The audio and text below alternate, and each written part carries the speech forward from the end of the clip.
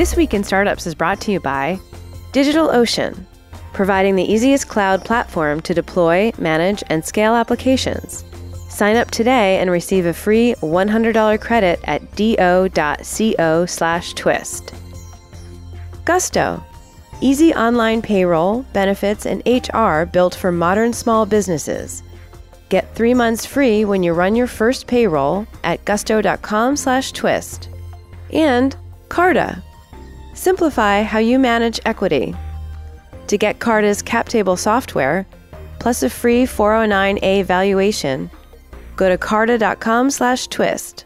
Hey everybody, welcome to another episode of This Week in Startups. I'm your host, Jason Calacanis, and today we have a very special episode for you. I'm going to bring in 3 of the investments I've made over the past 4 or 5 years, and I'm going to see how they're doing.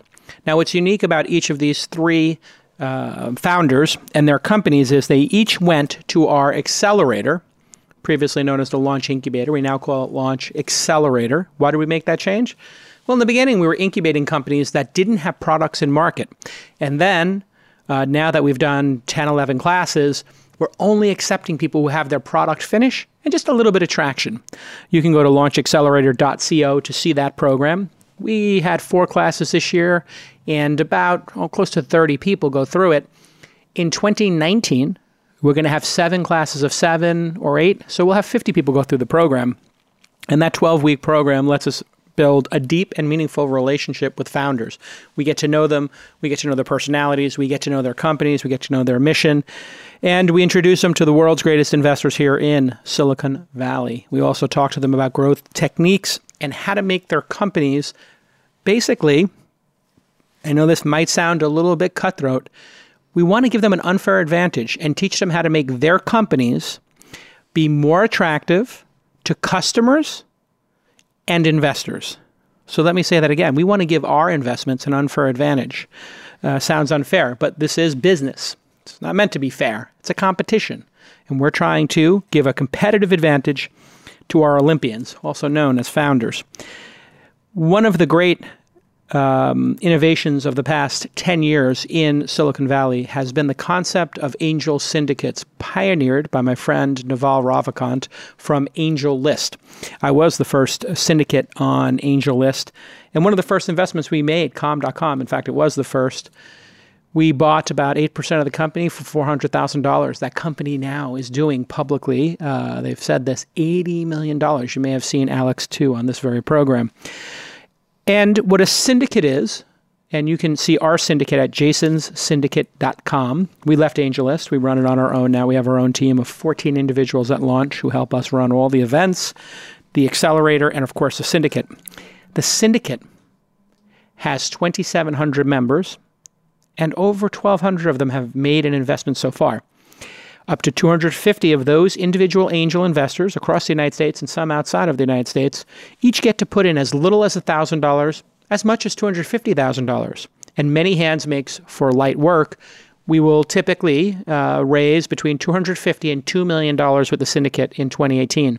When we started, we would raise between, I think the lowest was $175K, and the highest used to be around $500,000. But something magical happened about a year ago. The number of individuals you could have in an SPV, a special purpose vehicle, which is a fancy term for an LLC, which is a limited liability corporation. These are corporate structures here in America. If you're from outside of America, your country may have similar ones. And what that is a group of people who've decided to pool their money and invest as a group with a lead. The lead in this case, since it's jasonssyndicate.com, happens to be me, Jason Calacanis.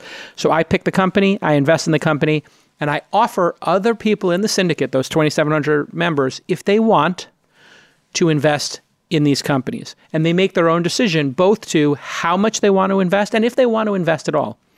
That is magical. Previously, these investors would not have access to Silicon Valley companies, and they would invest locally, or they might come to Silicon Valley a couple times a year and try to meet a couple people at a demo day.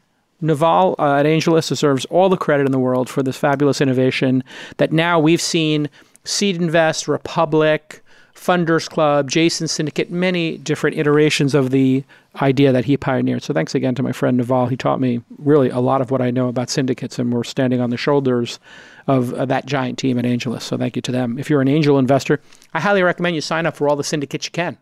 Go on AngelList. There's a dozen of them there. You probably know some of our friends like Ed Roman, who's over there. He was on the Angel podcast. So we have a long history of working with other syndicates to fund these great companies. First up is my friend Henry Hu. I met Henry. Welcome back to the program. You've been on a couple times, right? No, first time. Is this the first time you've been on? Mm-hmm. Have you I think maybe we've done episodes where you've been part of the presentations. I think I was only doing like the on-stage stuff. Oh, on stage at events. We may have, then had those go there. So I met Henry in, I'm going to go ahead and guess, 2015? Yeah. 2015, maybe the fall of 2015. You emailed me. Mm-hmm. Tell everybody what the email said. Well, I just followed like the format that you laid out on your podcast. Huh. I was like, well, might as well do that. Sent you a video of our early prototype, and your response was, "Is this a joke?" Tell us what was in that video. So it was just a video of our first gen prototype, and it was making coffee at a university in Hong Kong, right, where we were building prototypes. In this case, Cafe X, who is the person making the coffee? The robot. A robot, yeah. Correct. So to establish everything, Cafe X is a robotic coffee machine, coffee bars. Mm-hmm. And you were in college at the time, or? No, I'd already dropped out of college, and we were building our prototypes. Got it. So, and you were in Hong Kong. Yeah. And I think my response was you come to the incubator, mm-hmm. and you did. Yep. You were in the launch incubator class. Now it's called accelerator. Back then it was called incubator. I think you were in the third class. And fourth, I think. Yeah, LI3, I think. Maybe LI4. And you graduated from the class, and we were back on AngelList back then. I think we invested a bunch of money, and then AngelList did $416,000. Yeah.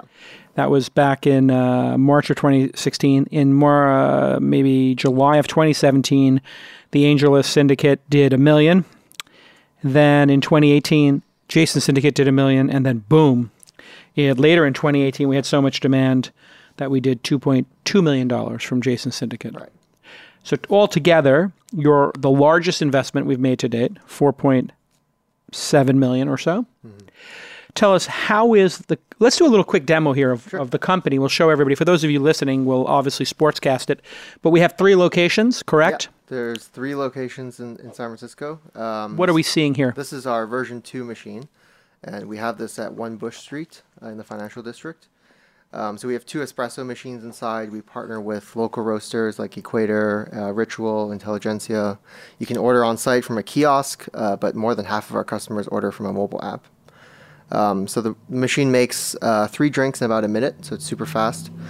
The drink waits for you in the machine until you show up to pick it up. And then we have 3 delivery bays where where basically a group of people can pick up their drinks really quickly. Those delivery bays are like, we could imagine an automat format back in the day when people would put a nickel in, open it up, and take the piece of pie. Yeah. So what attracted me to this investment was I just thought to myself, I have been so frustrated over time with waiting in line for coffee. Yeah. I've also been frustrated at airports where I want to get a nice, high-quality cup of coffee, and you just basically give up because the wait's going to be 20 minutes and you've got 10 minutes to board your plane. You don't want to risk it. Yep.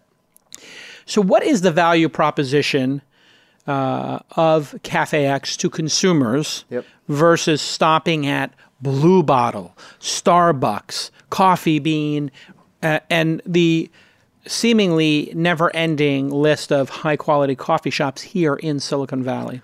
It's actually fairly simple. It's basically faster, better, cheaper. So we have quality that's as good as a Blue Bottle without the 15-minute wait. And our pricing is actually lower than Starbucks. So faster, better, cheaper. Mm-hmm. It's the classic Silicon Valley process. We're going to make it faster, better, and cheaper.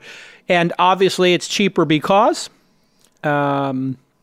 Well, the robot makes the drinks, so we have less labor involved. The labor that we do have is more focused on customer service and telling people about the product, educating them about the menu. Yeah, there's somebody at the machine. Yeah, we have education. a coffee bar specialist at every location. Yeah. And then also, of course, the machine is only 40 square feet.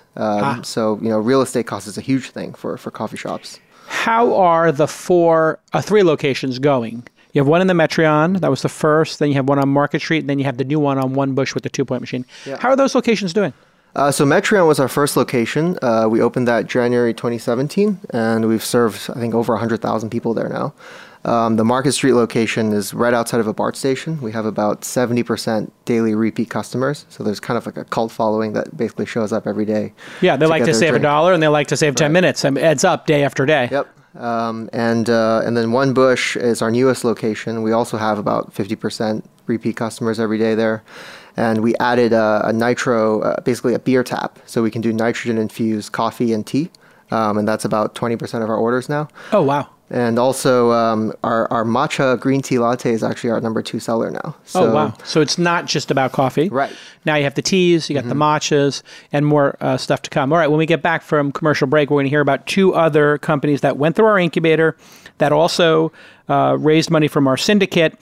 And after we meet those 2 companies, one of them is dramatically helping sales teams close twice as many sales, and the other one is helping farmers in the cannabis space move their product more efficiently and creating the first marketplace in the cannabis space. When we get back, we're going to hear from both of those companies. And then we have a group discussion about what it will take for them to raise their next round and what the impact of having a syndicate as their major investor has been when we get back on This Week in Startups. Ah, yes, my friend Mitch Weiner called into this very podcast 8 years ago in 2010 and asked me for advice. Hey, what should I do with my life? I want to be in the startup game. I said, hey, go to Techstars or some incubator, find the best company there and join it. The best company he could find was DigitalOcean, and he came back on the podcast, gave me a high five in 2014 after Andreessen Horowitz put $37 million into the company. And since that time, DigitalOcean has been on fire. El Fuego. They have 150,000 businesses using their service to deploy, manage, and scale their applications. You don't want to have to deal with infrastructure. You want to get all that friction out of your way, and you want to use their huge resources, a big community with tutorials and resources to help you scale your business.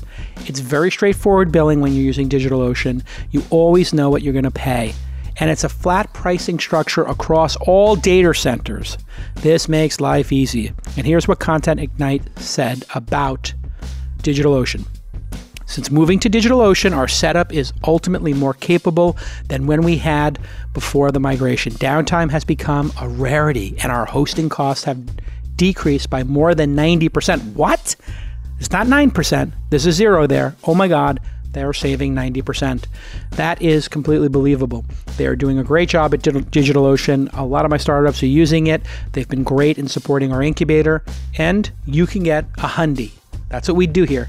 We get you Hyundais. You can get a $100 credit right now by going to do.co/twist. do.co/twist. Get it, DigitalOcean? Go to do.co/twist and get your Hyundai. That free $100. They do an amazing job. They have great technical support, and they're big friends of the show. So when you go there, make sure you visit do.co/twist so we get credit for referring you to such a great service. You're going to love it. And Mitch, thanks for the support over the years, and I'm super happy for you and the team at DigitalOcean. Okay, let's get back to this amazing episode. Hey everybody, welcome back to This Week in Startups. I'm your host, Jason Calacanis, and it is my pleasure to host this show twice a week, sometimes 3 times a week, because we sold out all of 2018. I want to thank my team for working really hard, including Matt especially, who's come here and just done a tremendous job with bringing on a lot of great partners for the podcast, which is letting us invest. You're probably seeing us sharing a lot of clips going into the archive, and the production value of the show going up, up, up. That's all thanks to our partners, and Matt's been a key player in selling out This Week in Startups. It's only 2 or 3 times in the 10-year history that we've gotten this sold out. When we get that sold out, you know what happens? Sometimes we're going to add an extra episode. So in the next couple of months, fourth quarter of 2018, you might get 3 twists a week, huh? It's pretty great. And we keep the show free thanks to these incredible sponsors. So today is our syndicate-focused episode, and a lot of people want to know how I make decisions to invest in companies. There's really 2 ways I like to look at this. One, you can look at the performance. And the performance can be in the product, it could be in the revenue, it could be in the user engagement. All of that goes under performance. The other one is you can look at the founder. And my next founder, May Xiao from LeadIQ, she had a very basic product, but I have a gift. And what it is it's like a superpower. If I was like in the Justice League of America or the X-Men, my superpower would not be talking, although that's probably your guess right now. No, my superpower is I can tell who's going to be a winner. It literally is like Professor X. I put on Cerebro, I look at people in the eyes, and I see a glowing sign above their head that says winner. And nobody else in the world can see it. It really is like a crazy superpower. When I met you, May, it was you and your partner, Angelo. That's right. You had a very basic product that used Google Sheets, brand new at the time, ability to create applications. I think they may have called them add-ons. Google Sheet add-on. Google Sheets add-ons. So their own little app store that allowed people to just do common functions, and you hacked something together and presented it to me. Tell me what you hacked together. Sure. So you were right. Google Sheet add-on was very new at that point. Google just released this, and we built a very small enrichment tool. If you have a list of email addresses in a Google Sheet, you can use our add-on to automatically enrich it, and we will fill in the spreadsheet with company information about these people based on their email addresses. We'll fill in their name, their company size, email addresses, and everything else that you want to know about a person if this is a B2B contact leads. Great. So if you have jason@calacanis.com, my personal email address, or jason@launch.com, my business address, you can hit different services on the web with their APIs. Correct. It's all very on the up and up in terms of privacy, and pull back some information. So if I was the owner of a mailing list, whether it was a business or a retailer, I could all of a sudden know, hey, out of these top 1,000 customers, what their Twitter handles are, or what their Facebook profiles are, or where I might find them on LinkedIn. Correct. Super powerful. Right. And I remember that you actually give us, when we were showing it to you, you give us, this is the launch conference attendees. Try this on this list. Yeah. And then we did it, and boom, it fill in all the details about these people, who they are, what's their title, where do they work. Then I had my team, as a super hack, go follow them from the launch handle. And they're really like, whoa, that's kind of cool, right? Because you're building a deeper relationship. But that original product you showed me, I said, well, this is a very interesting product I might use once a year. That's right. But I was like, I'm not sure. And at that time, I think you maybe had $500 a month in revenue.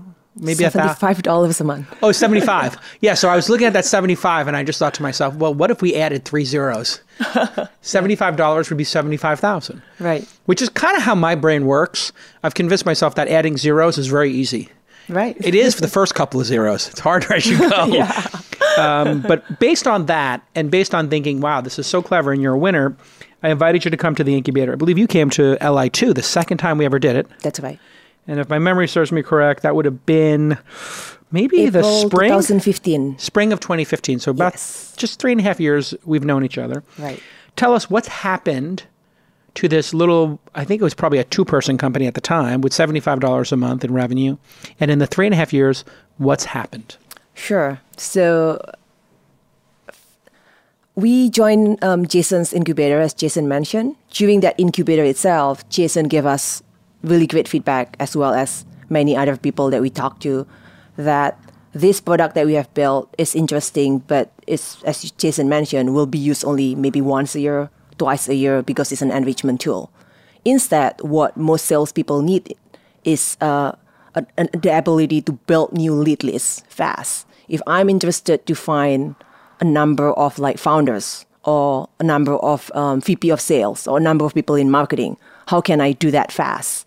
So during the incubator program itself, we built a new product, which is allowing you to, if you give us a first name, last name, and company, then we will find everything else about that person, including that email address. Great. So in the beginning, you give us email address, and we give you everything else, and we swap it around. Now you just give us what kind of person you are looking for, and we'll give you the email address and contact information and how you can keep in touch and contact them. Fantastic. Maybe you could take a minute and just show us this. And for those Sure. of you who are not watching the video, you can always go to youtube.com/thisweekend to see our videos. Or you can listen to it, and we're going to Sportscast this. So right now, May has pulled up, looks like LinkedIn, and she is doing a search for sales enablement. Right. I've never even heard of this term. What is this term, sales enablement? So sales enablement is a role. Typically, this is people hired in a company that has huge salespeople. They are the people who will determine what product the salespeople should use in order to be faster and more efficient. Got it. So yeah. So let's say you are a company that are selling into sales enablement because they are the people who makes the decision whether is this a good product for the company or not. You can do a search, let's say in LinkedIn here. It will return you a list of people in sales enablement. You can then use LeadIQ Chrome extension, which will pull up this. There you go. And our extension automatically read your browser HTML page, detects names and companies, and at real time, find information about these people from all over the internet, from Okay, so many here we different go. data sources. When you hit that little Chrome extension button, another window pops up on the side of LinkedIn and shows you, hey, here are those people. And at the bottom, it says, see if you can find the work phone number, the mobile phone number. You can click on the individual. Right. And then it says capture. What happens when you click the capture button? Right. So when you hit this one capture button, just with one click, we automatically sync to your CRM. Let's say you're using Salesforce. Okay, most people do, yeah. Yeah, we Still. automatically deduplicate. You can see here that we found this person already in Salesforce. So we automatically let you know whether this is a duplicate lead. But this is very interesting. It's showing this person, Corey Bray. Apologies to them, but it's publicly listed information. And it says he is on Close Loop, CLOZE Loop. But prior to that, he was actually at Career Sophia. This happened to be the same person. So in Salesforce, we had him, but Right. we had his past company. Correct. So what happens now when you have this kind of, we found a match, but with bad information? Well, typically people actually create a new record because they don't want to update the old one. So we'll let them do that. Great. And with this one click, we will save to CRM. We won't if there's already a duplicate. That's exactly the same. And if they use sales engagement platform, or they have an email template somewhere, they can pick it from here too. Okay, so let's say let's talk about what a sales engagement platform is. Salesforce is CRM, which is customer relationship management. That's like the contacts. What is this other category you're talking about? So sales engagement platform is typically a system where you can build a campaign of email templates. So you can build one template that the first time you send an email to this person, you would like to say this one. 3 days later, if the person doesn't respond, you can send a follow-up email. Great. And So these are the content. platforms that are responsible for people emailing me and saying, hey, I see that inside.com is using Google Analytics. We have a Google Analytics competitor. And then if I don't respond, they ask again. But there's always that little click to say unsubscribe if you want. And that's why there's this, I think, what do they call that? A drip campaign? Would that be a drip campaign or would that be something else? Drip campaign is typically more marketing. Got it. With sales engagement, it's typically a lot more targeted and personal. Got it. So it's just an email campaign. And I guess the one we've used is Outreach. Yes. Here. There's a couple that's out there, Outreach, Sales Love, Mix Sales Max. Love, I've heard of. Mix Max, I've heard. Yeah. There's one that's super cheap now, too. I forgot what it is. It's interesting how in the enterprise space, if Yes, there's like where- 4 or 5 competitors, somebody Right. just comes out with one that's like competing on price. But a bunch of my startups have been telling me about one that's like, I think Outreach is $50 a month or something. Oh, it's now 150 a month. 150 a month, Yeah. which is crazy. Right. And then somebody told me there's one that's like $20 a month now. Yeah, there are different levels with different kind of integration. Got it. Yeah. So you integrate with them. So everybody's Correct. happy about that. Yes. So with one click, essentially, we send all of this data and dedupe it to all the systems that they need it to be at. So just click one capture and everything the email is now being sent. That prospect is probably now receiving your email and reading it. So we make it really fast. We save a few hours of a day out of salespeople's time. Wow. So you can save them an hour a day. That's invaluable. What does the tool cost now? Do you charge per lead? Do you charge per month? What would somebody pay? We have two different versions. We have our solo product, which is meant for people who are casual founders or casual salespeople who are not full-time prospecting. Single player mode. Single player mode, exactly. So this is leads-based. They get 300 leads every month. But we have our enterprise version, which is sold to mostly teams of salespeople. They get unlimited leads, and then this is per seat pricing. Got it. 20, 30, 40 bucks a month? What does it range? 120 per user per month. So 120 per, so it's not Correct. cheap. It's not cheap, yeah. Except if you save these salespeople, these sales executives, we'd be getting total compensation of 100 or 200,000 a year. Exactly.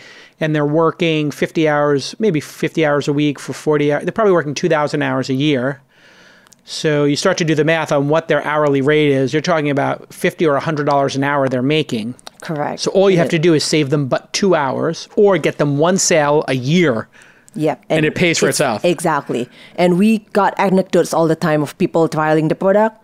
I've just been using LeadIQ for 3 days, and I got 6 new connections, 6 new opportunities. Right. So fantastic. And yeah, sorry. You want to show us one more thing here? Let's take a look at this next piece of the puzzle. Yeah, sure. So LeadIQ works anywhere as long as you give us a first name, last name, and company. Okay. You could be looking at company leadership websites, for example. Oh, wow. I didn't actually know that you had this feature yet. So Yeah. here we are looking at a startup's page where it has each person's name, the CFO, the CTO, etc. This is like your team page. And you just highlighted the person's name. Correct. And then I can click capture too. And I have all the information about them too. Wait, how did you do that? So essentially our algorithm takes just first name, last name, and company. As long as you give us that, wherever we are, we can actually then find information about those people and speed up everything for you. Got it. And you did highlight the person's name. Was that necessary? Well, Is that like training it? correct, exactly. Got it. So in some popular websites like LinkedIn, we have already trained it. We know where's the first name, last name, and company.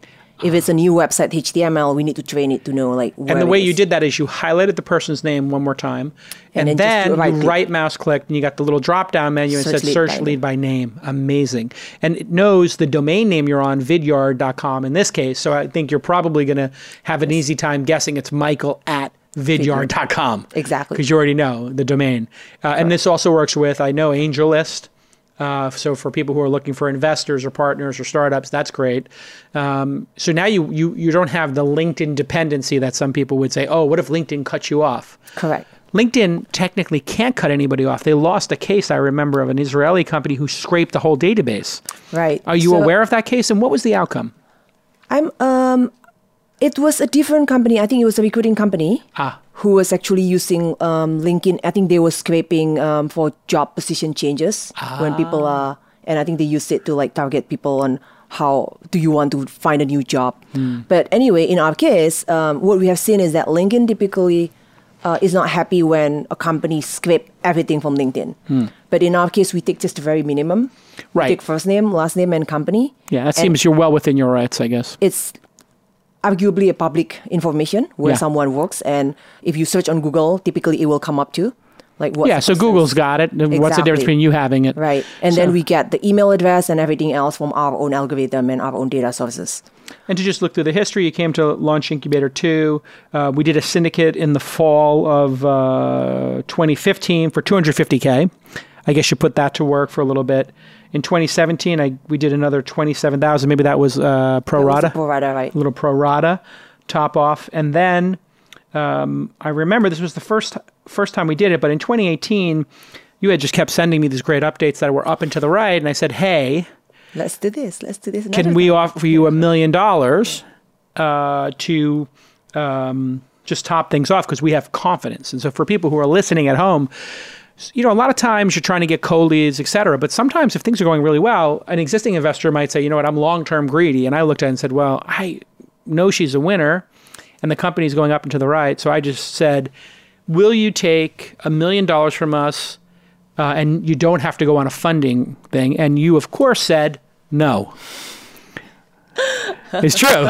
Yeah. Because you were going through a Series A process. You went through the process, but then I think at some point you just said, you know what? Having Jason own a little bit more is easier than meeting 75 investors to get down to 3. So let's talk about that a little bit. How did that happen? Sure, certainly. As you said, things are going really well. Revenue keeps going up. We are actually getting into positive cash flow zone that we don't really need money. So, yeah, you had a break-even month, in fact. Yes, yeah. Exactly. So which is why when you come in to us and, hey, we can give you another $1 million, would you want to take it? We were like, well, do we need it now? Or should we push a little more and try to get that Series A? Instead of like, because we thought $1 million would be seen more like a bridge. And we don't really want that at that point of time. Right. Right. So so we said, no, let's keep going and let's see how long, where can we take this into. But as you notice, right, as we really go to try to find a Series A, that Series A process takes longer than we originally thought. Yeah. Talking to many different investors, they are all like somewhat interested, and yet at the same time, no one is really like, I'm going to do this right now. Right. Because you were at the time probably around $1 million or $2 million in revenue run rate. Right. And I think now people expect a SaaS company for a Series A. It's more like having a Series B funding today. They want $3 million. Is that what you're hearing from people? $3 million? I think 3.5 to 5-ish. That's what I'm hearing. That's the first time now. I've heard somebody say that. So this $1 million allowed you to get back to work. You've got a huge cash cushion now. And I think, 15, 20 employees at the company? 22 employees right now. Well, congratulations. We're going to talk more about what is coming next for LeadIQ when we get back. Next up, you can see me wearing my Kush jacket. Kush is our first and only cannabis investment. And we decided to take a big chance and engage in the cannabis space back in 2017. And the reason we did it is because of Chase from Kush. We had just a great belief in this founder, and you're going to get to meet him when we get back on This Week in Startups.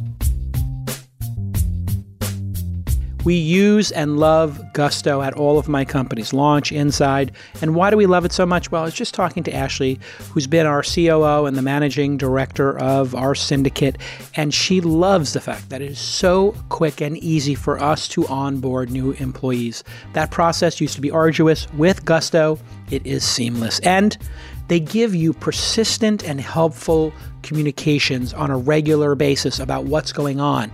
And I am on the administrative email addresses so I can see this as the CEO, even though I don't manage it anymore. But I like to see those communications. They're not annoying, but they're persistent, and they keep you informed and make sure that you do everything right, including things like your benefits, commuter benefits we started giving, healthcare, dental, vision, all that good stuff. Hey, 401k, 529, which is that awesome tax break you get when you start saving for college and HSA, all the payroll, all the benefits in one place. This is what makes Gusto so amazing. Payroll, taxes, and HR is easy. Super easy for your small business. Fast, simple payroll processing, all your benefits in one place. And by the way, they have tremendous support. Chat if you don't like to talk to people on the phone, or phone if you don't like to chat. Either one you can do. So now is the best time to get set up. Obviously, the new year is coming, so I don't want you to wait. And listeners of This Week in Startups get an amazing offer. They get 3 months free when they run their first payroll, okay? 3 months free. So I want you to try a demo yourself. I want you to go to Gusto, gusto.com/twist. Gusto.com/twist. I use it. Ashley manages it. We love it. It's very easy for me to read this ad for Gusto because it is the best solution out there for all your HR needs. Payroll, benefits, taxes. You want to make it easy and you want to get back to work on your product, and you can do that by going to gusto.com/twist. gusto.com/twist. Okay, let's get back to this amazing episode. Welcome back to This Week in Startups. If you want to do me a favor, everybody always asks, Jason, God, you produce all this amazing content. What can we do for you? Well, it's really only 2 things, maybe 3 even. 1, if you know a great company that feels similar to these, you can email me, jason@calacanis.com anytime, and send me an introduction to that company. The second thing you can do is tell your friends about the podcast. So take this very episode and send it to a friend and say, hey, I don't know if you know about This Week in Startups, but it's pretty dope. You're going to learn a lot from a lot of great founders.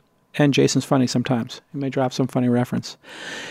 And then finally, I'm obligated to beg you for an iTunes review, because apparently your ranking in iTunes is highly dependent on your ability to write glorious 5-star reviews for us. So if you feel so inclined, please write a review. Sometimes they take the reviews and they tweet them. Other times I DM the person and thank them, and I follow them on Twitter. So I don't know if I'm allowed to do that, follow you back for a review, but sometimes I feel so compelled.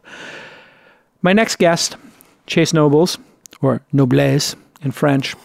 Chase Nobles came to me and pitched me Kush Marketplace, which was a cold email. Sorry. Was it a cold email? It was cold, yeah. Yeah. Super cold. So same. It was like a third cold email too. Really? Yeah. To me? Oh yeah. Oh yeah. Okay. So that is a lesson for everybody.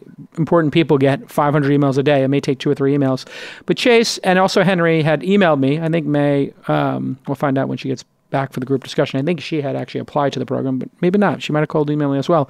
Cold emails work when you have a chart that's up and to the right or a kick-ass product. In the case of Kush, they had about $1 million in tourism revenue and advertising revenue for Kush Tourism and Kush Maps.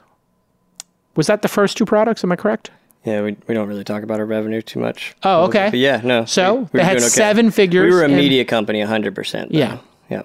And so you came to LI6, fast forwarding, back in 2017 in the fall. We did Jason Syndicate, raised a couple of $100,000. Then we did it again, raised close to $1 million. And so we've invested over $1 million in the company. Show us what we invested in. And I'll explain to people why right after this, because it wasn't because of the tourism or the magazines or the maps, your first media company products, which you still do, correct? Sure, yeah. Great. We wanted to invest in the Kush Marketplace. Show us what it is. Sure, well, it's come a long way since maybe you've last seen it. We just got a couple more developers working full-time on the product. And fantastic. Good use of funds. Yes, it's amazing how much they can knock out in a short period of time. But I guess I'll just roll through a quick demo. So sure. If you log in as a buyer, you're just going to be able to browse a couple of products here. You're going to be able to see a buyer of cannabis. Yeah, we only work with licensed producer processors in the legal cannabis industry. So not consumers. No, this is not Ease or Meadow. No. This is a marketplace for buyers. Buyers, am I correct, would be called dispensaries in the industry? No, buyers in this case are product manufacturers typically, distributors in California, people that are taking raw material and turning it into a product for end consumption. Got it. So the flower that went into this pre-roll was probably bought by a farm that didn't, bought by a product manufacturer that didn't grow the flower. They bought it from a farm probably and then packaged it up. Got it. So you have, to set the stage here, people who grow flowers, which is the industry term for cannabis bud. Yep. And those people who grow the flowers sell them to processors or product manufacturers. Typically, yeah. There's some vertical integration out there, but that model's really tough, and there's a lot of risk associated with it. Cannabis flowers, a pretty finicky plant, and it takes a lot of focus and attention just to grow really great raw material, raw cannabis bud, trim, everything. And so it'd be maybe analogous to the wine, because from what I understand from wine, there are people who just grow grapes, and then there are people who just process the grapes and make the brands of wine. Many of the great wines are coming out of from vineyards that the wineries don't own, from my understanding. But. Okay, so here you go. You log into the marketplace as a buyer of flowers or seller of flowers. So once you make it past the validation process, which this account is in, you can start to browse and find exactly what you're looking for. One of the nice features here is not necessarily this capability to just see all the different products and see what's hot, see what's getting offers, and see what's getting a lot of interest. Like this 2018 rough trim flower, 72 views, posted 3 hours ago. That's pretty good. So that's probably going to get bought within the next couple of hours. But what's really nice is if you're a serious buyer, you're going to want to do a custom search here. And so these custom searches are how many buyers manage all of their procurement. So they know exactly what they need monthly, and so they'll come in here, put it into the platform, and then it'll show them all the matches in the database. It's live. So give us a really good example. Yeah, so like the concentrates market's really big right now. Concentrates. This is like the wax for dabbing? Yeah, it's the essential oils of the plant. Got it. And these extractors, it's a big investment for a business to make to buy some of these large extraction equipment. So they know they need a certain amount of raw material coming in the door every day, every week, every month, just to stay profitable. So they buy machines that then are kind of like the presses or the processors of the flowers that make the those oils or the cannabinoids. I'm not sure exactly. Cannabinoids, Cannabinoids. Yeah, you're right. And those go into things like tinctures, where they might go into the shards of glass that people use for dabbing, the waxes, the oils that people use for a vape pen. Shards of glass sounds pretty rough. But yeah, the essential oils. What do they call that shard stuff? They call it shatter. Shatter. Got yeah. I've never done that, but I've heard snaps. about it. It snaps. Got it. That's incredibly powerful from what I understand. Yeah, it's not something that you want to just jump in and do out of nowhere. You want to do some research, and most people that are consuming dabs or concentrates like that, it's not like their first attempt at smoking weed. Yeah, they've been to the rodeo. Okay, so give us an example here. So let's say you're a processor and you're looking for some trim. So trim for extraction. I already have one of these set up, so we're gonna skip filling out that whole form. Go to my searches. Once you get that whole form filled out, it pops you to a page where it shows you all of the potential matches in the database. So trim for extraction, and it'll just start showing you every single match. Great. And so this is also showing in the detail in your search. You also put the price range you're looking for. Oh yeah. A penny to $1 a unit. Yep.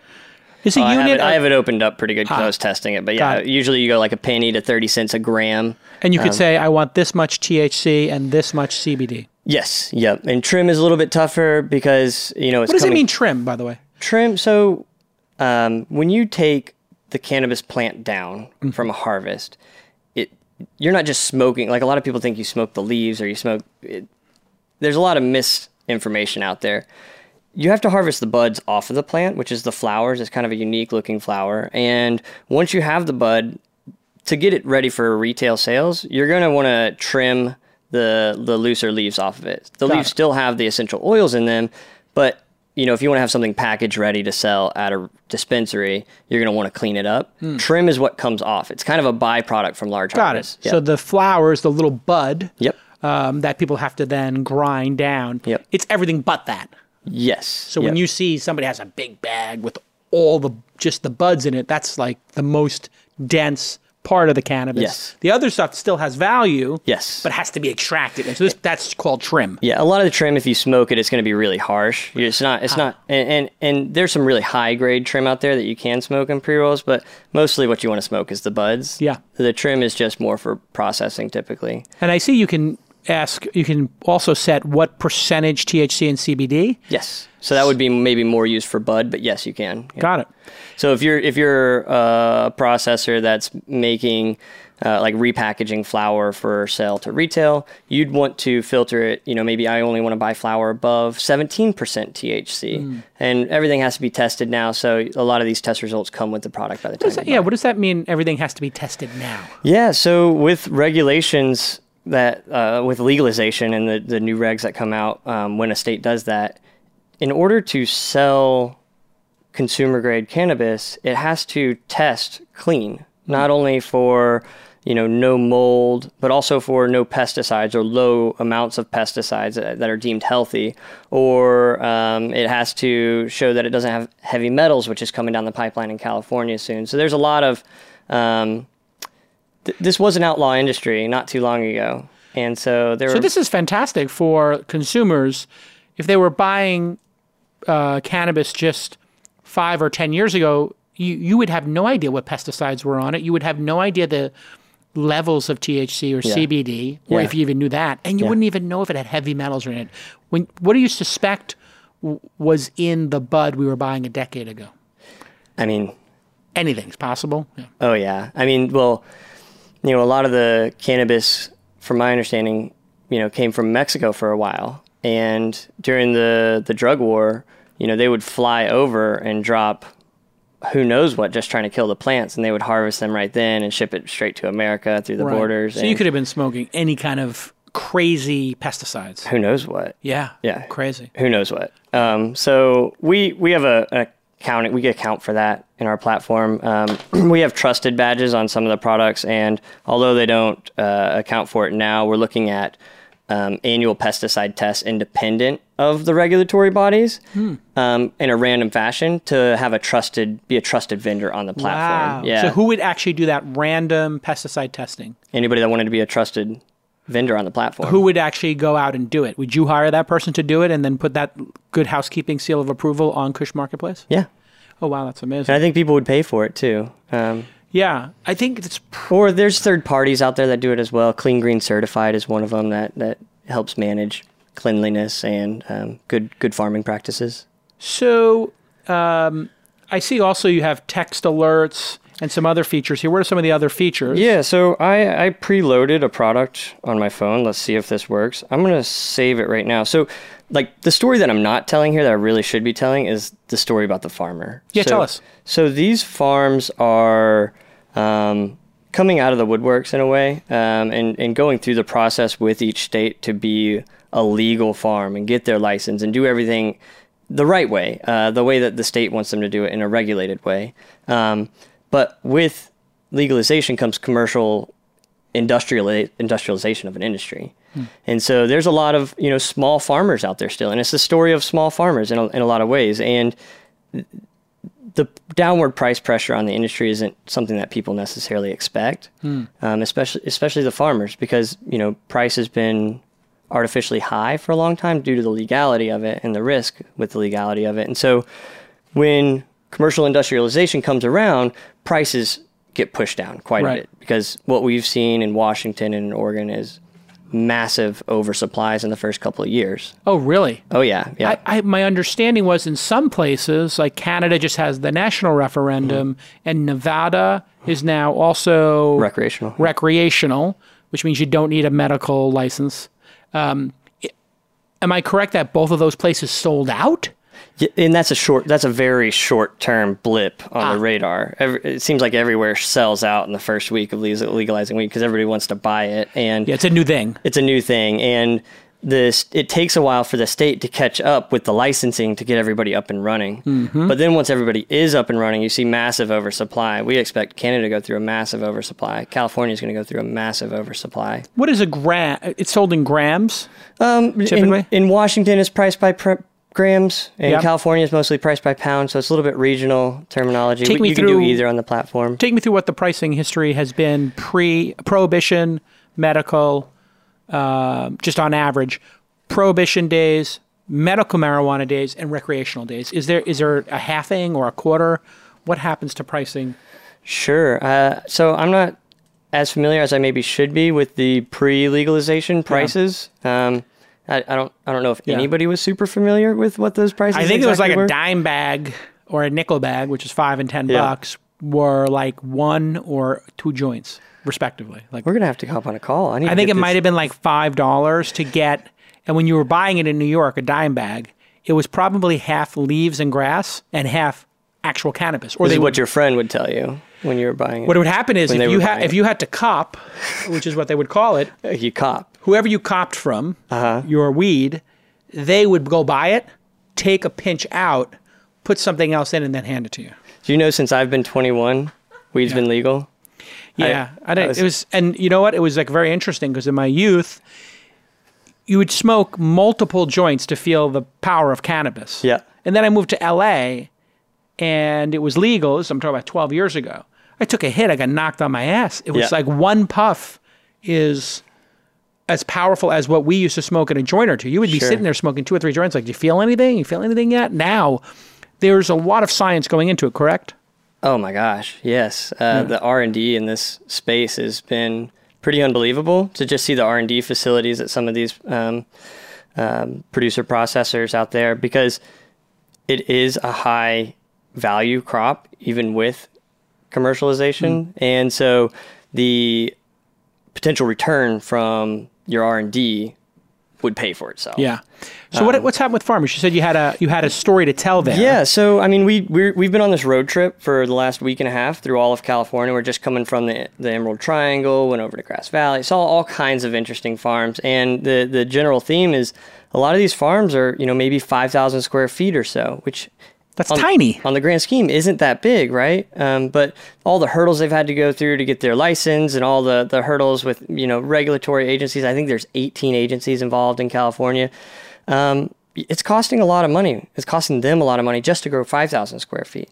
But on top of that, now that they have their harvest down, they have to trim it all up, and that costs labor or costs another company to come in and trim it up in some cases. But they need to run super, super lean, and they need to do that for the next 2 or 3 years. And so with our platform, what would take a sales team of 6 takes 1 click. And let me show you. So on our platform, we have a giant network of buyers. They all input exactly what they need, the prices they're willing to pay. And a seller can just come in, upload their inventory, click Save Product. Which you just did on your mobile phone for people who are listening. I did, yep. Yeah, so that would be like a farmer in the field takes a picture of the bud, describes it, saves it, and then what? He has to get vetted and then put on the marketplace, or if they're pre-approved, it goes right on the marketplace live? Yeah, so it's a process to get people up and running on the platform, which has been one of the challenges, but quite rewarding. As soon as I saved this product, I just saved some 2018 fresh tested outdoor hand trim. And as soon as that product saves, it shows me, okay, there's 70 buyer matches. And this is a real product from a farm up in Washington. Got it. Targeting Washington processor buyers. It matches 70 different buyer matches. It probably sent text messages to 3/4 of them. And now by the end of the show, it could have multiple bids on it. Wow. That would take a farm hundreds, if not maybe thousands of phone calls to do. Right. To get multiple bids. And we do that in 1 click. And for the buyers, they would also need to be sending people into the field to go find this stuff. And instead they get a text. And can they reply just to the text and say yes? That would be really nice. It's a little bit more nuanced than that because there's a lot of questions buyers typically want to ask. So they click and they go to the website and the size of the deals. It's it's like buying a car or a small house in some cases, and so they're going to do some diligence before they make an offer. But once they do make an offer, the farm can accept it right there. We do a lot of validation. And what's the average time from a farm posting to a buyer buying it on the platform? It could be same day. It could be same day. There's a lot that goes into it post-close, such as validating and making sure licenses are up to date. But yeah, it could be same day they have an offer that they accept. I mean, if you can, do you have a second? Yeah. Yeah. So if we go to cannabis products here, let's just see what happened recently. Takes a second to load here. Yeah. So this vape oil here, it looks like they listed it at a penny, so they just probably needed to sell this because they're not going to sell it for a penny. Obviously, they just wanted people to make bids on it. So they put it out at a really low. So it's like eBay in a way of cannabis. Well, the farms in the process, they don't know how to price. Many times they don't know what it's actually worth. Okay, so they put it in the description, which is interesting, but. Since they listed it, they had 3 offers. They listed it on the 7th. And they're getting $3.75 a gram in the latest offer. Yep. Wow. And they've got a full offer to buy all of it. It's not quite at the price that they want, but they've already accepted 1,000 grams at $3.75 a gram. And they didn't accept the other one. So they could say how many grams they have, which is 2,500. They took the 1,000, but they're not taking the $3.25 offer or the $1.75. What's the low offer? $1.75. $1.75 is the low offer. Yep. So they can just sit there and they can wait and sell it at what they want. So you're maximizing their... Well, when they get an offer, they get a notification that allows them to accept the offer or counter the offer. So we don't show the counter offers. So they may have countered the $3.25 and they're just waiting to hear back. Very good. Yeah. Perfect. And for these procurement teams, it takes one person to sit here on the platform to find everything you need now. All right, when we get back, we're going to have all 3 founders come back. May, Henry will join Chase, and we're going to talk about what it will take for them to take their seed to Series A funded companies and make them Series A to Series B, and how long it will take them to get to my goal, which is $100 million in revenue a year. That's what I'm looking for my founders to do. These founders are on their way, but we're going to have that real talk when we get back on This Week in Startups. Listen, you're listening to This Week in Startups. You understand the name of the game. Equity, equity, equity. You want to get on that cap table, whether you're an employee or a founder or an investor. And the number one way people in Silicon Valley are managing complex cap tables is Carta, C-A-R-T-A. You have all these cap tables that are broken. They're kept on, spreadsheets somewhere on somebody's hard drive. Mistakes get made. There's inaccuracies. And let me tell you something. When these companies get big, if something's wrong, these mistakes can be costly. That's why a lot of VC firms, a lot of angel investors like myself, seed funds, and Slack, Coinbase, Flexport, August Capital, they manage hundreds of billions of dollars in equity on Carta, CARTA.com/twist is our special URL. And if you go to that special URL, you will be able to get Carta's cap table software and a free, here we go, 409A valuation. That usually costs thousands of dollars and is painful and arduous. But no, with Carta, it's simple and it's easy peasy. It saves us hours per company. And it makes our year-end audit as a fund and a seed fund so much smoother. It forces founders to organize important information. That's one of the key benefits there. If you're a founder, this is going to give you the discipline. It's going to give you the rails. It's going to give you the structure to do it right, and you will look professional. There is a huge risk with these paper stock certificates of destroying the planet and losing them. So it's great for investors and founders, and it's really, really makes life super simple. When founders have their lawyers lose stuff or make mistakes, it is arduous and painful, and Carta makes it simple and delightful. Get that free 409A valuation right now and learn how simple it is at carta.com/twist, CARTA.com/twist. Okay, let's get back to this amazing episode. Welcome back to This Week in Startups. It's our special The Syndicate episode where I've taken 3 of the highest performing syndicates in the history of our 85 investments we've made. And now we've done 85 investments with a syndicate. Sometimes there's multiple investments per company. And in this case, with LeadIQ, we made 3 investments from our syndicate. With Kush, we have made to date 2 investments from our syndicate. And with CafeX, we've made 4 from our syndicate. So this is what you want to do as an angel investor out there. If you're learning the trade, you might invest in 50 companies, pick the top 10%, the top 5, and keep investing in them. Every time they're raising, if those companies are performing, you want to keep doubling down, tripling down, quadrupling down. So portfolio management, and I talk about this in my book, Angel, which you can visit at angelthebook.com. In Angel, I say, hey, maybe if you were going to put $1 million to work, you would put $5,000 into each of 50 companies. That gives you $250,000 invested. 5 times 50 companies, 5 times 5, 25. So you have $250,000 invested. If you take the top 5 of those 50 and you have, let's say, $500K available, you put $100K into each of those. Then you take the number one of those, you put $250 into that. So let's do the math.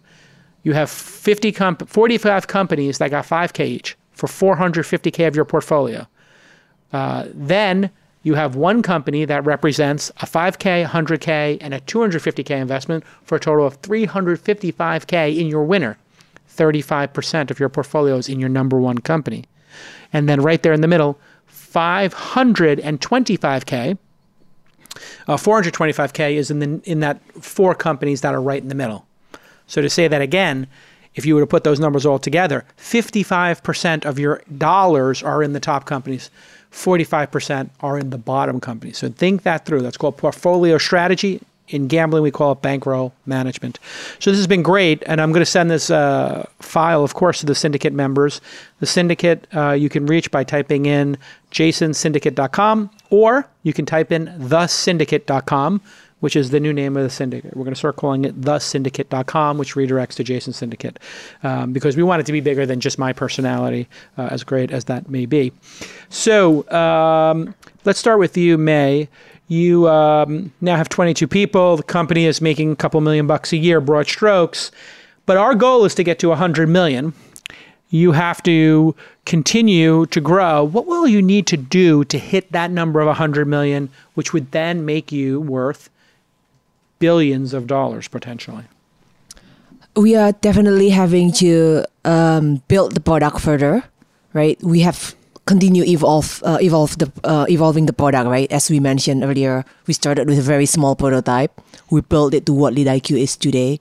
Now we are working with over 600 different customers, companies that are telling us what are their pain points in doing sales prospecting. We are using a lot of this data, and now we're building intelligence to give them more predictive intelligence. Today, they have to tell us what companies and what leads they are interested in, and we are only helping to make it faster, similar like Henry, faster, better, and cheaper. But next iteration of the product, we will be telling them this company and this lead is what you should be looking at. Got it. So instead of me saying, capture these targets for me, with artificial intelligence, machine learning, and just big data in general, a person might go onto LeadIQ and it would say to them, here's your next 10 leads. Call these people next. Correct. So that takes out the next piece of the sales team's challenge, which is the first challenge is, how do I get in touch with somebody? Now you're saying we're going to solve who should you be in touch with. At what point will AI be so good? Because you'll be able to get this done, I think, in a year or two. In the next year, you'll have this product, you think? The first basic, and then obviously we'll continue learn and get better and better. So we'll say that's something that will take a year or two to sort of get up and running. Correct.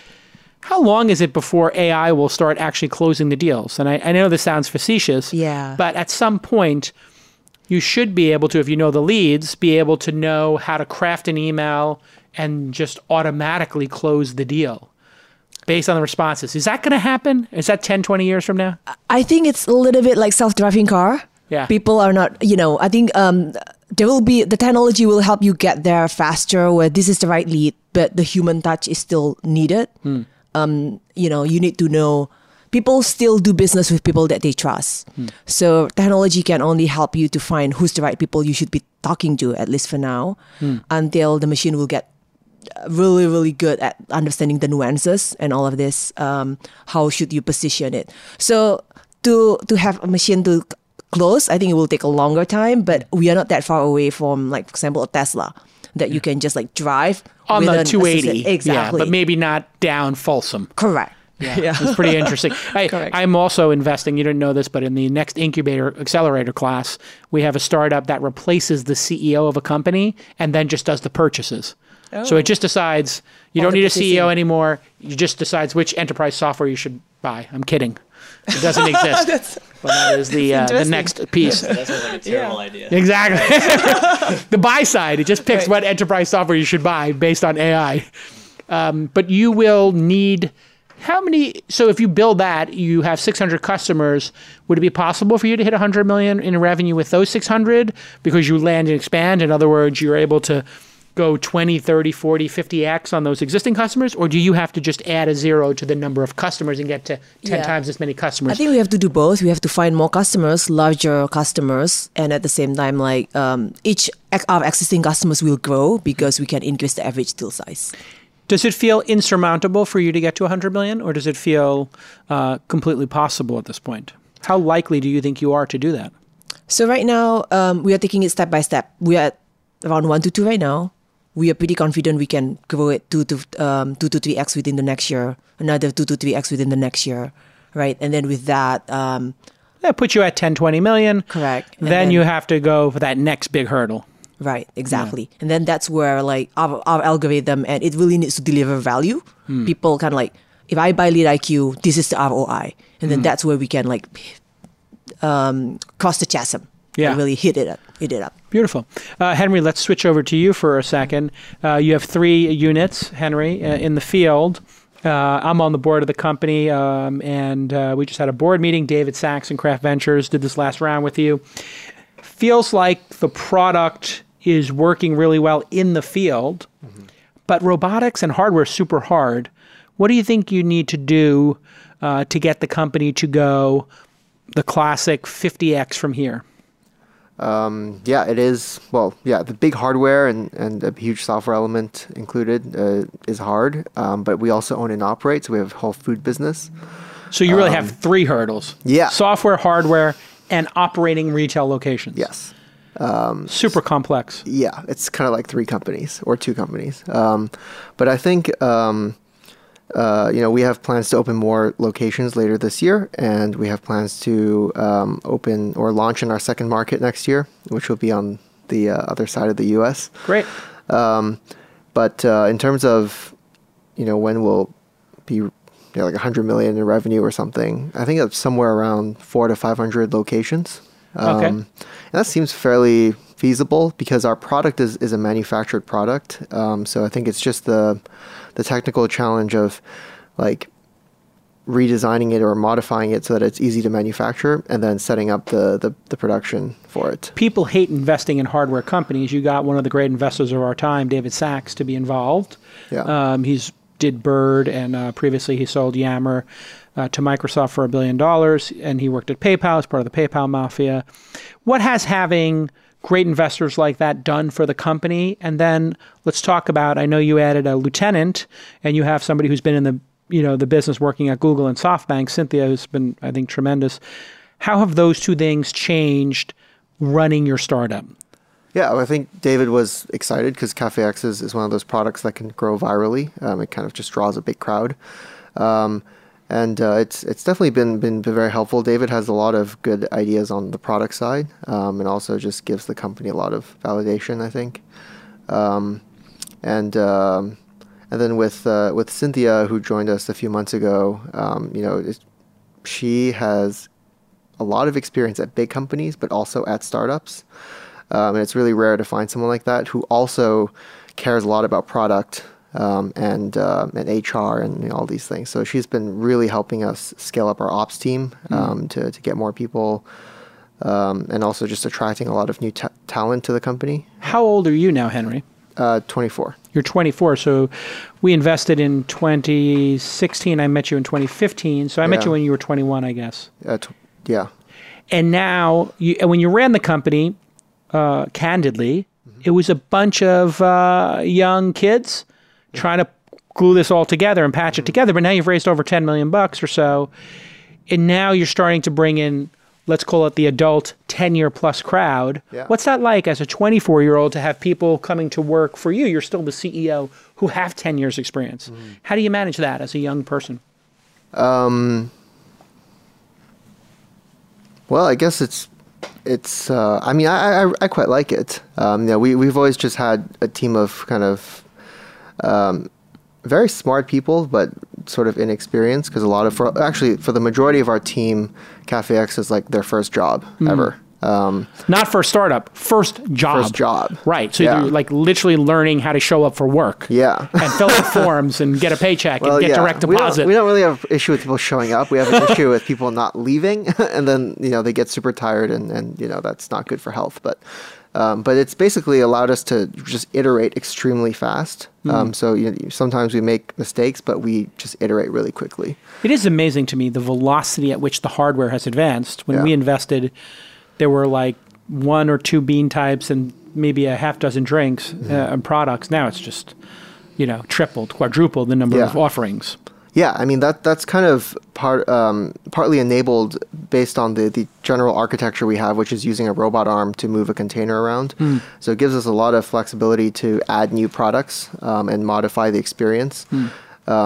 So over time we'll be adding things like a very basic thing that we actually don't have right now is ice drinks, and we're adding that end of this month to our Market Street location, and then we'll be adding that to all the locations. So the ability to put ice in a cup, robots are going to be able to do as soon as next year. And that just like doubles the menu. And for normal cafes, ice drinks is about 30 to 40% of their sales. So you would expect that our sales would just keep going up. And the same thing with the beer taps that we've added. So we're adding more taps. So we'll have more tea and coffee beverages. And then also we are integrating automated food, hot and cold food into the machine. Wow. And that's going to be really big. Yeah, and the food stuff I've seen to date, whether it's Zoom Pizza or Zuma Pizza, Zoom Pizza, the hamburger place, Momentum Machines, I think they changed the name. Creator. Yeah. All of those, and there was a tea and a froyo robots, or they claim they were tea, but none of them worked 100%. They all worked on average 30, 40, 50%. Is that why none of these have broken out? Do you think? Because that was my theory. Is like until it's 100%, it might as well be zero. Yeah, I mean, I really think it takes like everything working together seamlessly. You know, the hardware, the software, the food business ops, like everything really needs to just work. And also like the branding and of course the actual like, do the products actually taste good? Yeah, I mean, as long as all of those things are working well, it probably will work. Didn't make sense to me, the hamburger place. What's the new name of it? Creator. Yeah. They're only open 3 days a week, and the people I know, or I think it's 3 or 4 days a week for like an hour or two. And I wish them all success in the world, obviously. But from what I understand, there was like 20 people working there, and the machine is not automated. It's like maybe 30 or 40% automated. When will a hamburger be able to be made, in your estimation, given what you know, making coffee, that's 100% automated? When would a hamburger be 100% automated? How many years? That a person would be able to open the store in the morning and not come back to the evening to refresh the salad. So there's the prep part of it, and then there's the actual making of it. Yeah. So I think Creator System is actually pretty much fully automated for making the burger. Right. You just need people to prep the ingredients and of course clean the machine. Right. But that then means they don't have a huge advantage over McDonald's or Five Guys. Yeah, I mean, minor I guess the advantage. natural the next step would be for them to make more of their existing machines, and then eventually make something that will prep the ingredients automatically. Slice too. the tomato, slice the lettuce. Yeah, it just seems like it's pretty messy. Chase, let's go talk a little bit about Kush. You are a growing company, obviously a lot of regulation in your space. So there's a lot to deal with on the legal side. But what I'm curious about now is in scaling this business, the same challenge, because you also, I think, pretty young. How old are you now? 28. 28, okay. And you started this business when you were 25 or 4? No, we're 5 years old now, so 23. 23. Yeah, right out of And it's your college. first startup? Yeah. First startup where has potential scale. Yeah, great. Let's talk about this adult supervision thing that happens when companies start to grow and have a young founder. Have you started to bring in people with more experience than you in the company, or do you plan to do that? And if you have done it already, what impact has it had on you as somebody who it is your first startup? And sometimes, let's face it, you haven't experienced everything. Have you brought in people around you to sort of give you some, sort of long-term or experiential view?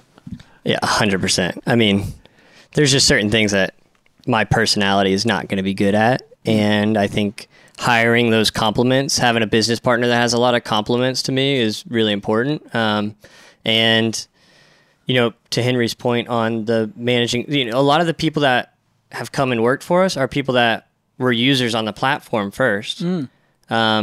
And so they worked at a farm or a dispensary or a product manufacturer. Yeah. Product manufacturer, So, that's been a learning experience. It's like, they don't tell you what entrepreneurship is going to be about. Like nobody's as candid as they maybe should be. But, even being on an interview, I get super nervous for this stuff because, there's 22 people busting their asses up in Seattle, and they're depending on me to do a good job at what I'm doing here. So to hire people to manage things that they're great at that I'm just not going to be good at has been, it's been invaluable. I just wouldn't be able to even be down here doing this if we didn't make those Talk hires. a little bit about what it's like to have a large percentage of your funding coming from a syndicate and having those number of investors, because I don't know how many investors participated in the syndicate, but I'm going to guess it's 50 to 100. Do you have total? You know? I don't actually know, Okay. But I send weekly newsletters to the syndicate group, as you know, and you read and you see, I'm sure. Yeah.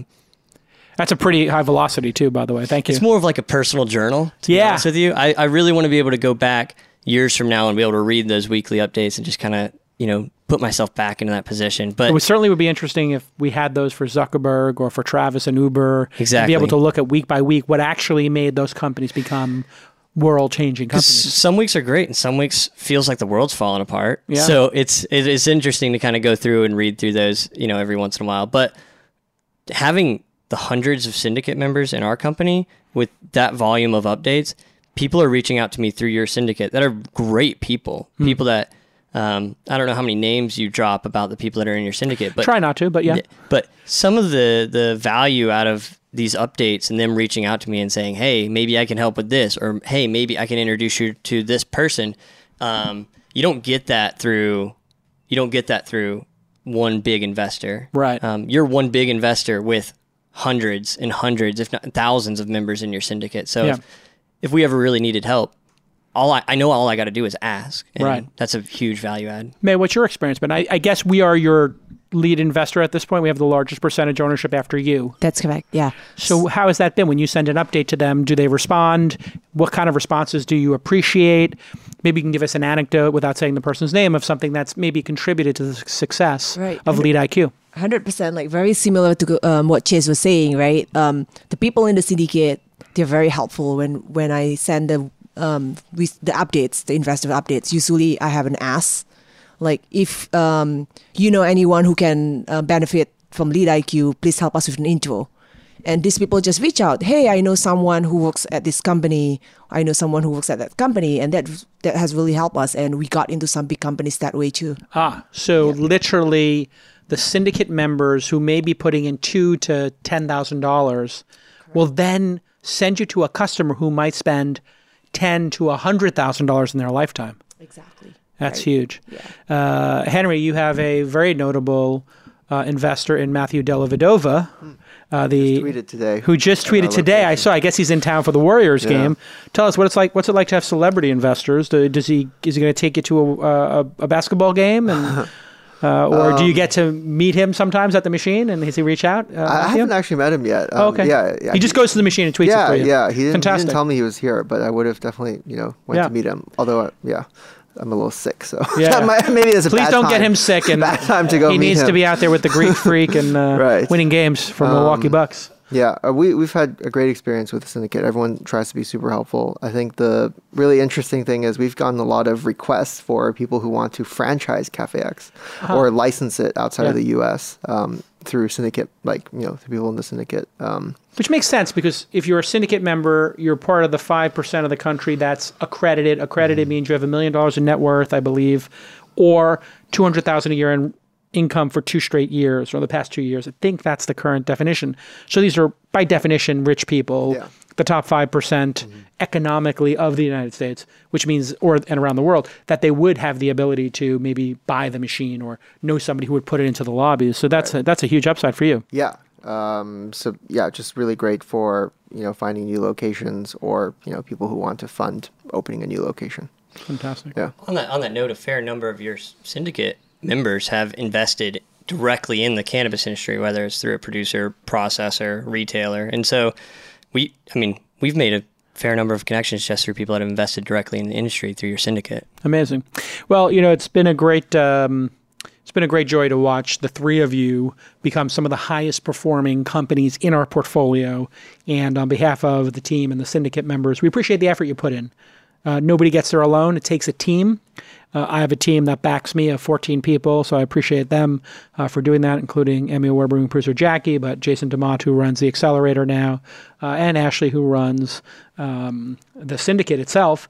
And so we have a team supporting you, but you're also supporting us, because if you actually make this work and you return 10, 50, 100, or in the case of an Uber or a Robinhood, 500 or 5,000x to our investors, that will enable them to invest more. And that'll enable the confidence and trust in our ability to pick companies like yours. So we pick companies, just as we wrap up here.